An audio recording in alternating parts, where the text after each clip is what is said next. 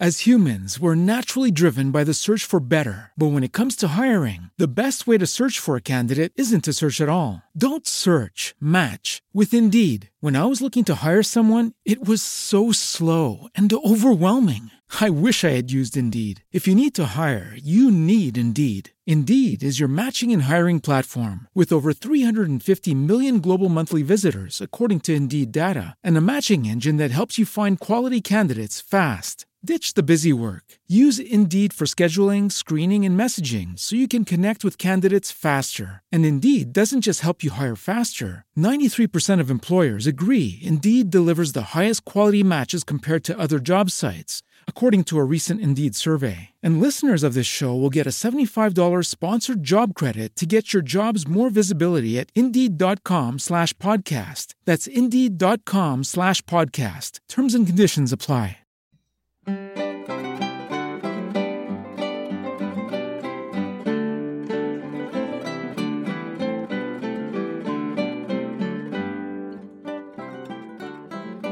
This is Early Stuart England, Episode 37, The Miserable Combustion of War. Last time, we walked through James's most successful parliament to date. Francis Bacon had advised James to afford his subjects the time to deal with the grievances of the kingdom and trust that the result would be national unity and a generous contribution to royal coffers. Events had vindicated Bacon's faith in his fellow subjects. Well, for James anyway. Bacon, now relegated to the sidelines in disgrace, probably didn't feel all that vindicated. Aside from his own perpetual need for cash, the newfound support of Parliament provided James with valuable diplomatic leverage. With his subjects firmly behind him, and indeed urging him to protect his family's interests in Europe, James's word carried greater weight in the courts of Europe. Parliament had provided tangible evidence that money and manpower for military ventures would be in ready supply. James had also called a parliament in Scotland at the same time, which had both ratified the controversial Articles of Perth and voted the king £70,000 in expectation of the coming military necessity. It would be the final achievement in the career of the Earl of Dunfermline, who died the following summer. He had been an able statesman, and both James and later Charles would struggle to find a replacement capable of matching his achievements. With both England and Scotland firmly behind him, James turned his attention back to Europe. For the task of communicating English demands to the continent, James chose the most experienced diplomat he had at hand, John Digby. We've met Digby before. He was the ambassador to Spain who contributed evidence of communications between the Howard family and Spanish agents during the Overbury trials. Aside from that brief return home, Digby spent 8 years in Madrid, from 1610 to 1618, negotiating a marriage between the English prince, first Henry, and then, when he died, Charles, to a Spanish princess. Digby had haggled the Spanish up to a dowry of £600,000, but Spain refused to budge on its demand for toleration for English Catholics.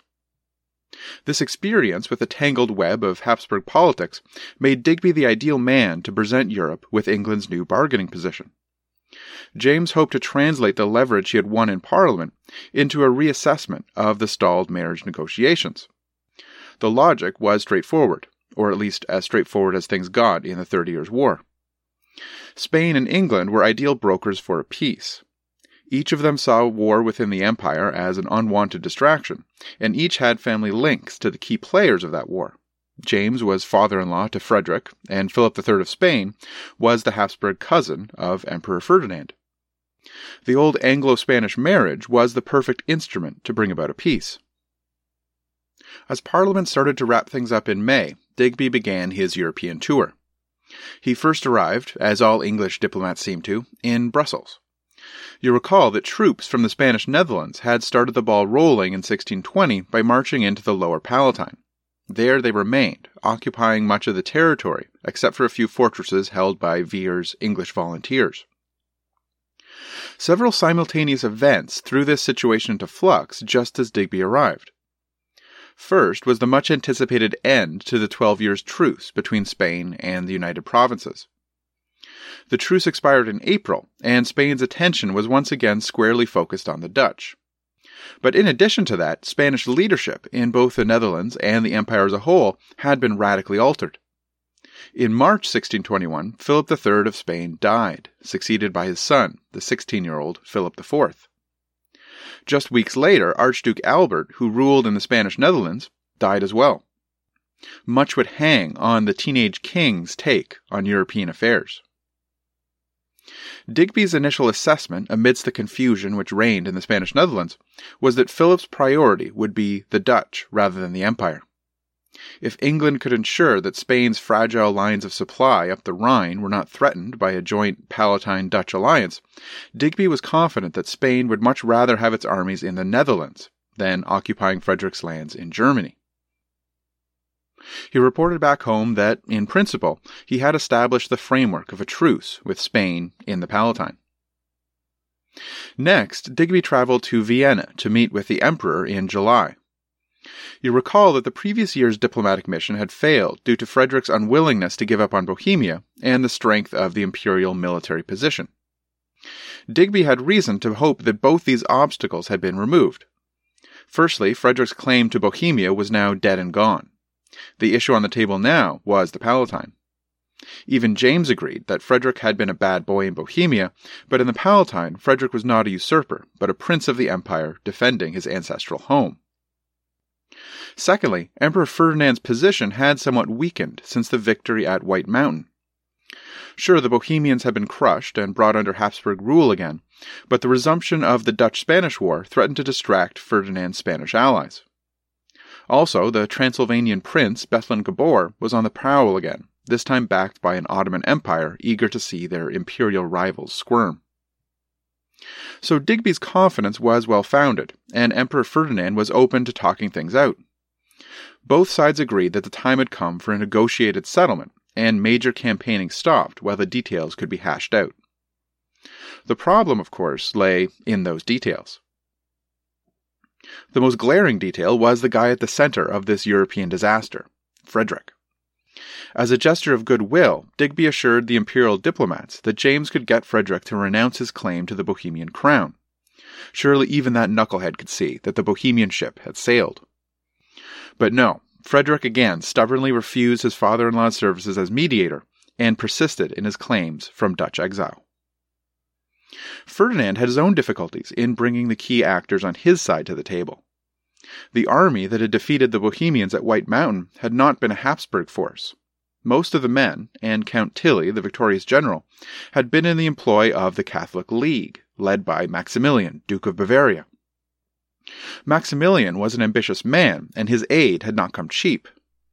Ferdinand had promised him a chunk of Frederick's lands in the Palatine, and more importantly, Frederick's seat in the Imperial Electoral College. Even the most favorable settlement Ferdinand could expect from James would force him to renege on those promises. Frederick would be needing both his land and his electoral dignity. This put the emperor in a bind. To put it bluntly, Ferdinand feared angering Maximilian more than he feared disappointing James. The summer, therefore, turned into an awkward stalemate. Both Digby and the imperial diplomats realized that, despite any agreement they might come to, the real power to end the conflict lay in the hands of Frederick and Maximilian. This was not promising, as both men had reputations for being long on ambition and short on sober reflection. Digby even suspected, probably accurately, that Frederick's agents were actively undermining him at the imperial court. In the end, as so many times before, it was Frederick who put an end to the fumbling negotiations. Ernst von Mansfeld, the mercenary general Frederick had hired back in 1618, had by this time reassembled his army to help in the defense of the Lower Palatine. In the late summer of 1621, he began attacking Habsburg forces in the area, bringing an end to the informal ceasefire that accompanied negotiations. No one doubted that Mansfeld was operating under orders from Frederick, who had once again proven that James did not speak for him at the negotiating table. With talks apparently pointless, Ferdinand once again affirmed his promises to Maximilian and asked him to hunt down Frederick's general once and for all. This proved easier said than done, and Mansfeld was actually successful in relieving the siege of Frankenthal, one of the Palatine's key fortresses, in October. That same month, Digby returned to England in failure. Despite his initial optimism, he had come to see Ferdinand as an unreliable negotiating partner. Either he was negotiating in bad faith and had merely been dragging things out all summer, or he was at the mercy of Maximilian's Catholic League.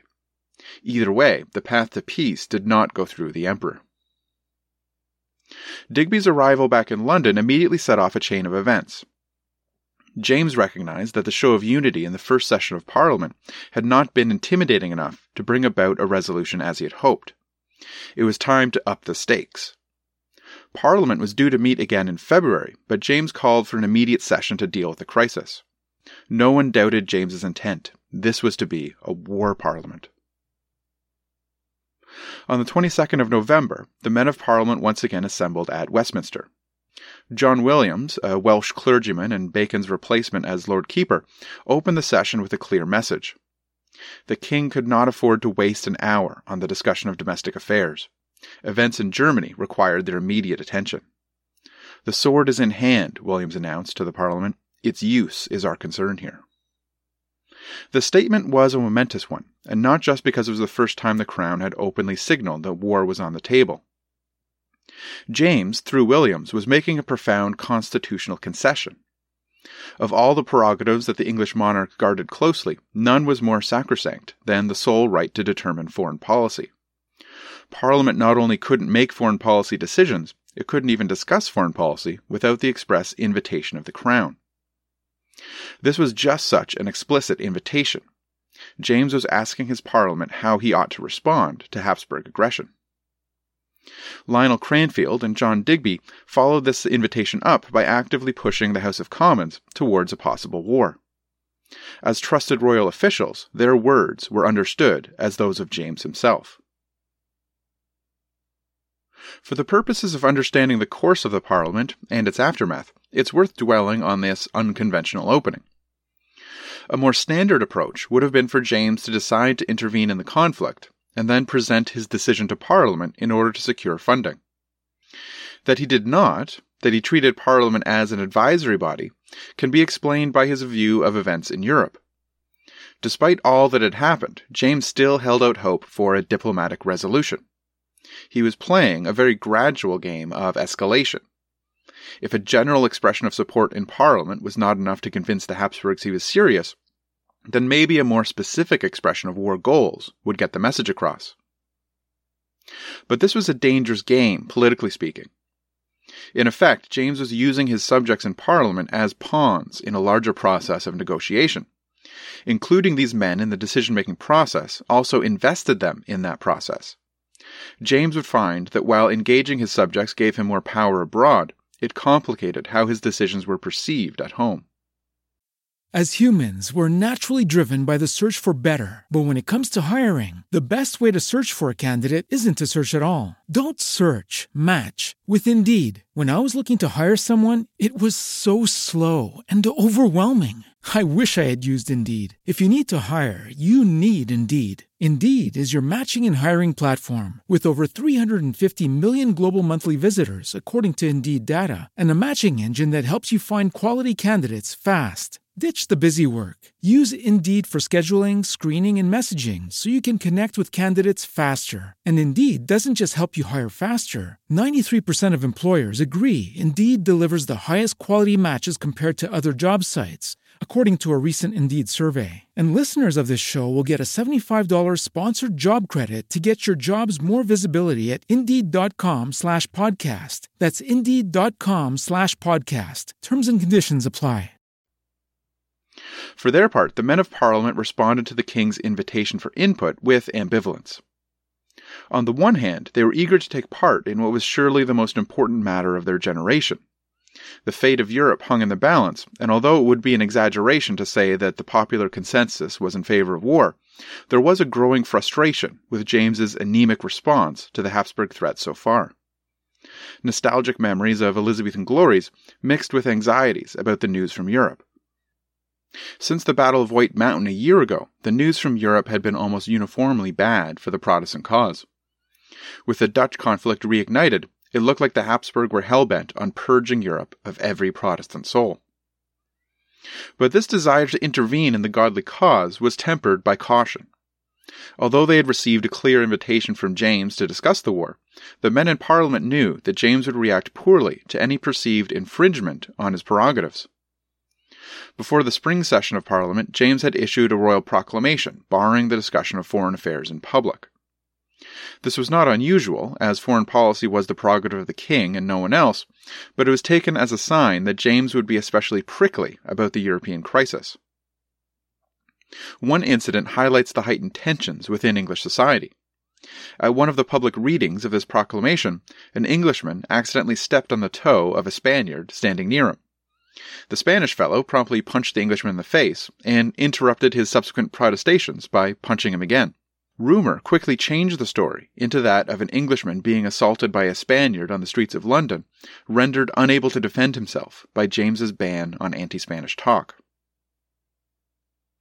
Despite James's open invitation, the discussion of any possible war would have to proceed carefully, lest the Parliament be wrecked by mutual recriminations between Crown and subject, as so many previous sessions had been. And there were plenty of sandbars just below the surface for Parliament to run aground on. The first was the question of what this war was about. James had been working hard since 1619 to define the conflict narrowly. This was about protecting the dynastic rights and territory of his son-in-law, not religion. In fact, James had repeatedly refused to cast the war as religious in nature. If Europe descended into a continental war of Catholic against Protestant, Christendom might collapse in upon itself. More importantly for his own kingdom, James worried that once stirred up, religious passions would ruin his fragile Big Tent church and divide England. But James also had more practical reasons for limiting the scope of the war. He knew that in order to truly threaten the Habsburgs, he would need allies outside of the Protestant camp. The French, for instance, or various Italian states. Such Catholic states would gladly join a campaign to check Habsburg power, but it was unlikely they'd sign up for a Protestant crusade. However, for the average Englishman following events in Europe through news material arriving from the continent, the war was very clearly about religion. For the more hot-headed Puritans, this was the apocalyptical end-time struggle that they had been preparing for since the end of Elizabeth's reign. But even to men of a more sober disposition, the signs seemed unambiguous. Hadn't all this started when Protestant Bohemians defended their religion against Catholic assault? I mean, the army that beat the Bohemians at White Mountain literally fought under the banner of the Catholic League. How much clearer does it get? And yet to openly label this as a religious war risked drawing the ire of James. Secondly, the issue of how and where England would fight this war was similarly fraught with potential conflicts. Again, seeking to narrowly contain the war, James was adamant that the target had to be the Palatine. To expand the war into other theaters risked turning the regional conflict into a continental one. For the armchair generals in the House of Commons, this was patently absurd. James was allowing diplomatic imperatives to trump basic common sense. War in Germany would be tremendously costly, supplying armies in the landlocked Palatine would be difficult, and England would be playing to its weaknesses. The Habsburgs commanded far larger armies than England could ever manage. Fighting a land war in Germany would be pointless. Furthermore, England was still in the midst of a trade depression. A land war was not only likely to end in failure, but was likely to cost far more than England could afford in its current state. So if Germany emphasized England's military weaknesses, where did its strengths lie? To answer that, you only had to look to the recent Elizabethan past. England ruled the seas. The greatest threat England could pose to the Habsburgs was with her fleets. English ships could harry any seaborne attempts to supply the Spanish Netherlands. They could raid the Spanish coast. And most important of all, seize the valuable treasure fleet that brought gold and silver to Spain from the New World. England could not beat the Habsburgs on land, but they could beat them at sea. Of course, this would make the war an Anglo-Spanish one, which was not James's goal at all. For James, Spain was a potential ally in convincing the emperor to negotiate. He was still in talks to marry his son Charles to a Spanish princess, and James well knew that Spain was more concerned with the Dutch than imperial entanglements. The idea was to put diplomatic pressure on Spain, not wage war against them. These fundamentally opposed views of the war complicated what on the surface appeared to be a consensus in the November Parliament. It has to be said that James did not help matters by following his usual custom of hunting while Parliament was sitting. He delegated the management of Parliament to a set of royal officials. Buckingham joined James on his hunting trip and monopolized the lines of communication between the king and Westminster. For most of the session, Prince Charles, taking his first active role in public life, met with the Privy Council every night to dissect the events of the day, then reported to Buckingham, who would then relay information to James and transmit instructions back. The whole process slowed communications, left councillors in the dark, who then went on to send ambiguous or contradictory messages to Parliament, and gave Buckingham a great deal of control. The result was confusion and uncertainty. As we've seen in the past, when the Crown failed to provide Parliament with direction, it eventually followed its own counterproductive path. After a couple days of tentative toe-dipping, on the 26th of November, one Commons man, Dudley Digges, rose and provided the debate with some much-needed focus. Born in 1582, Dudley was the son of Thomas Digges, a mathematician and occasional soldier. In fact, his father had been comrades with the great Elizabethan statesman, the Earl of Leicester, and Leicester was actually Dudley's godfather. His association with the great men of England continued at university, where he studied under George Abbot, the future Archbishop of Canterbury, who in turn introduced him to Robert Cecil, the future Earl of Salisbury. But while Digges had connections with great men at court, his true passion was trade. Digges had been there in the early days of the Virginia Company, Prince Henry's attempts at finding the Northwest Passage, and the founding of the East India Company. His debut in the public sphere came in the Parliament of 1614, when he voiced strong opposition to impositions, arguing that they made English merchants less competitive. This was promptly followed by his first, but not last, run-in with royal authorities. After the Parliament, he was briefly arrested, and a manuscript he was writing about trade policy was burned. But Digges didn't stay locked up for long, and by 1618 he found himself in Russia, negotiating a loan from the East India Company to the Tsar, Michael. The Tsar proved to be a tough negotiator, and at one point it seemed that Michael would be content with just seizing the £10,000 advance Digges had brought with him and calling it a day. But the resourceful Digges managed to skip town just in time. All of which is to say that in November of 1621, Digges may have been a problematic guy to be steering debate in the House of Commons.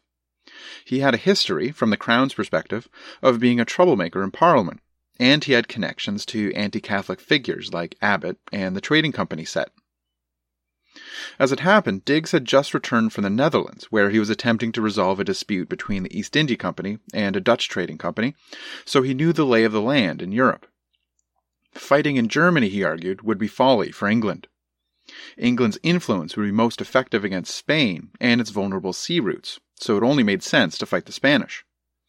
It was silly to split hairs, as the Spanish still occupied much of the Palatine, so either way we'd be fighting Spanish troops. It would of course be easy to see Digges's contribution as a continuation of the independent-mindedness which landed him in hot water in 1614. But in fact it is typical of the confused autumn session of 1621 that Digges actually thought he was making himself useful to the Crown with his speech. He'd been having problems with his personal finances and had recently been forced to sell his shares in the East India Company to meet his debts. In the autumn of 1621, Digges made the decision to get out of the merchant investing game and into public service. He hoped to prove his worth by securing a consensus between the Crown and Parliament. In fact, he had met with the Privy Council the night before and ran his speech by them for their approval, which they gave. Not for the first time, the royal position on the war was unclear. Digges's speech set the agenda for the following days, and the House of Commons turned to debating a naval campaign against Spain. In this, they received further signs of royal approval.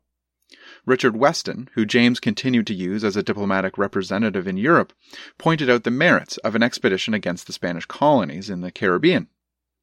Robert Heath, the Attorney General, seconded him. Traditionally, men who held royal offices, as Weston and Heath did, spoke for the king in the House of Commons. The king himself only addressed Parliament in special assemblies, and so royal officials were useful as day-to-day intermediaries between the king and Parliament. So many in Parliament naturally took these contributions as signals from James that he approved of a Spanish naval war. However, it is still unclear whether Weston and Heath were speaking as royal agents or private members. On the 28th of November, the House of Commons voted the king a single subsidy to support the war effort.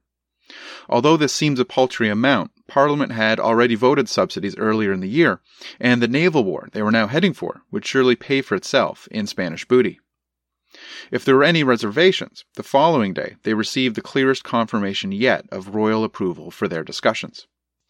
George Goring, a member of Buckingham's inner circle of friends, proposed that the House petition James to declare war on Spain. This seemed to be an unmistakable statement from the top of the administration. James was prepared for a Spanish war, and all he required to move was the vocal support of his parliament. They therefore produced a draft right away. In addition to war, Parliament also called for stricter enforcement of anti-Catholic laws and the breaking off of marriage negotiations with Spain. After all, waging war and arranging for a dynastic union were mutually exclusive actions. The idyllic atmosphere of consensus ended when James received word of the petition. Far from supporting a war with Spain, James was still determined to limit the conflict to the Palatine. He was willing to fight against Spanish troops in that theater, but hoped to maintain open lines of dialogue with Spain elsewhere. Additionally, the suggestion that Parliament could advise James on a family matter like the marriage of his son was a grave encroachment on his prerogative. James treated the petition as an insult, and after Parliament ended, he would arrest the man who had proposed the additional clause about the marriage negotiations, Robert Philips. Undoubtedly, James now wished he had dealt with Philips earlier and banished him from Parliament, as he had Southampton and Sandys. Speaking of Edwin Sandys, Parliament responded to the rude rebuff of their petition by opening a debate on the presence, or lack thereof, of Edwin Sandys. Although he had been released from the Tower during the summer, James had insisted that he make himself scarce when Parliament resumed. Sandys complied and excused himself from the November session on account of illness. The House of Commons had thus far accepted this explanation. To press the issue would have raised thorny questions about parliamentary privilege. The king intimidating a member against taking his seat was a grave threat to Parliament's standing.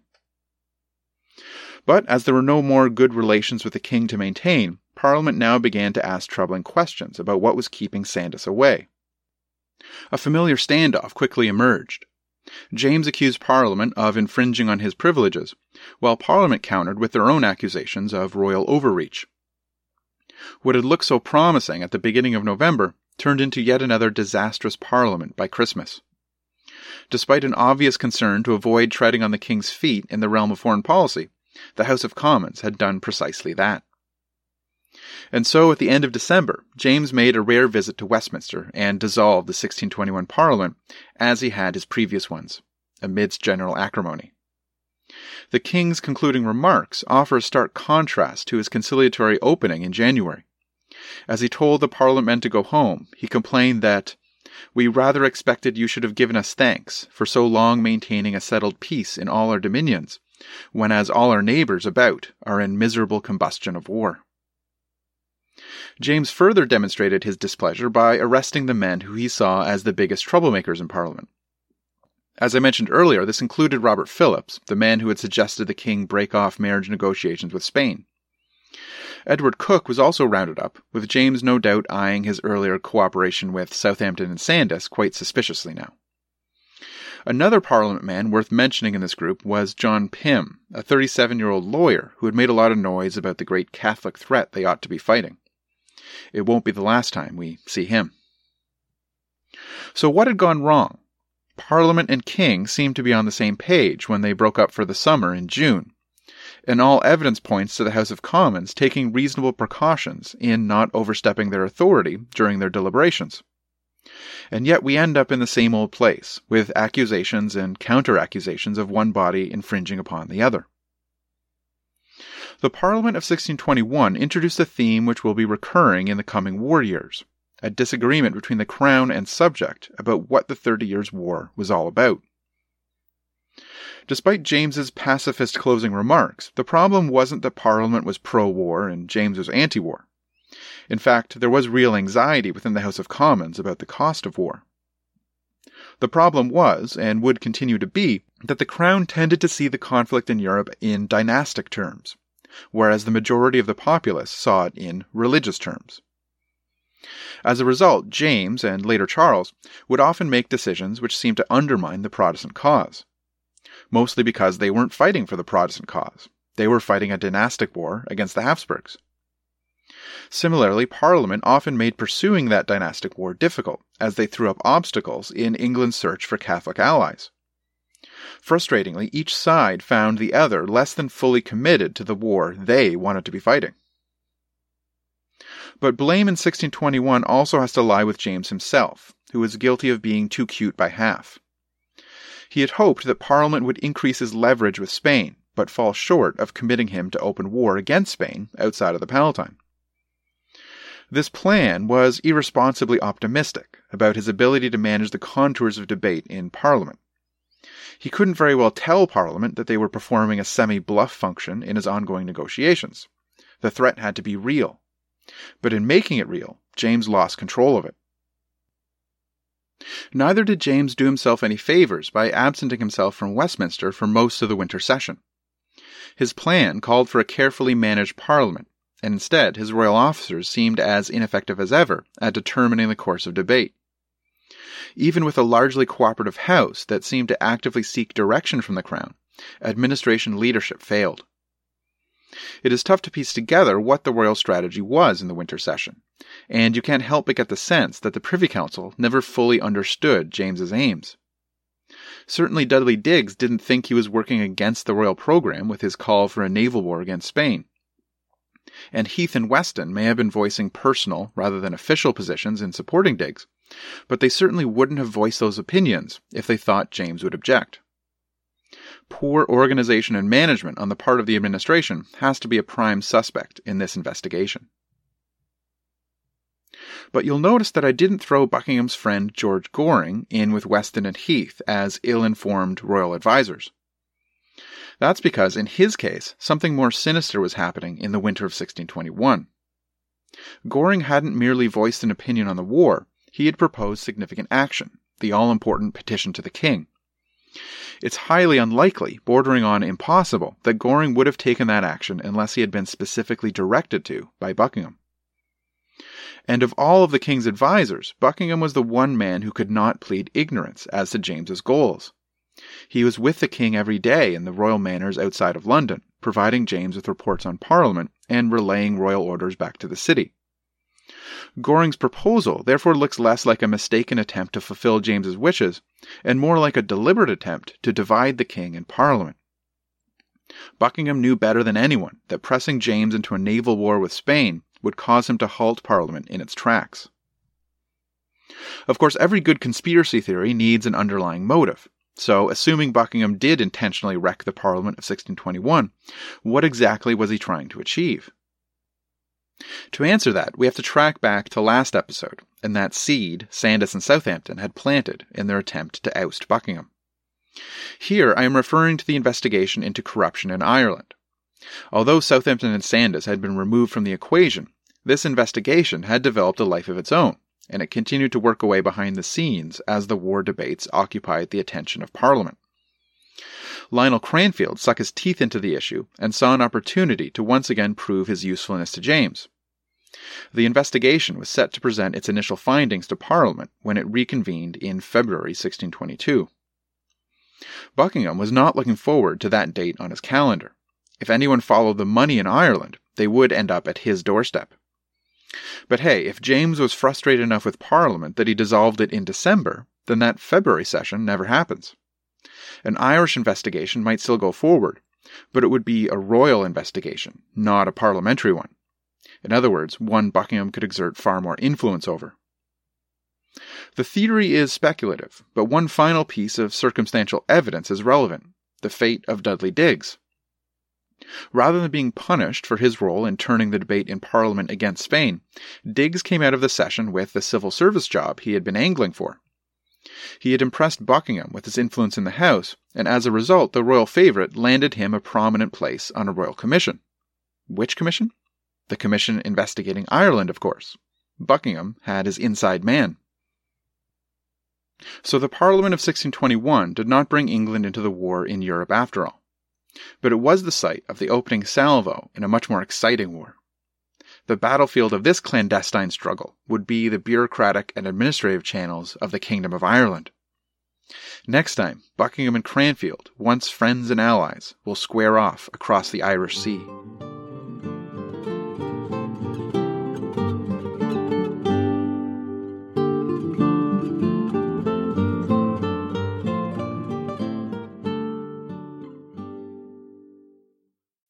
As humans, we're naturally driven by the search for better. But when it comes to hiring, the best way to search for a candidate isn't to search at all. Don't search, match with Indeed. When I was looking to hire someone, it was so slow and overwhelming. I wish I had used Indeed. If you need to hire, you need Indeed. Indeed is your matching and hiring platform with over 350 million global monthly visitors, according to Indeed data, and a matching engine that helps you find quality candidates fast. Ditch the busy work. Use Indeed for scheduling, screening, and messaging so you can connect with candidates faster. And Indeed doesn't just help you hire faster. 93% of employers agree Indeed delivers the highest quality matches compared to other job sites, according to a recent Indeed survey. And listeners of this show will get a $75 sponsored job credit to get your jobs more visibility at Indeed.com/podcast. That's Indeed.com/podcast. Terms and conditions apply. Hello, it is Ryan, and I was on a flight the other day playing one of my favorite social spin slot games on ChumbaCasino.com. I looked over at the person sitting next to me, and you know what they were doing? They were also playing Chumba Casino. Coincidence? I think not. Everybody's loving having fun with it. Chumba Casino is home to hundreds of casino-style games that you can play for free anytime, anywhere, even at 30,000 feet. So sign up now at ChumbaCasino.com to claim your free welcome bonus. That's ChumbaCasino.com and live the Chumba life. No purchase necessary. VGW. Void where prohibited by law. See terms and conditions. 18+.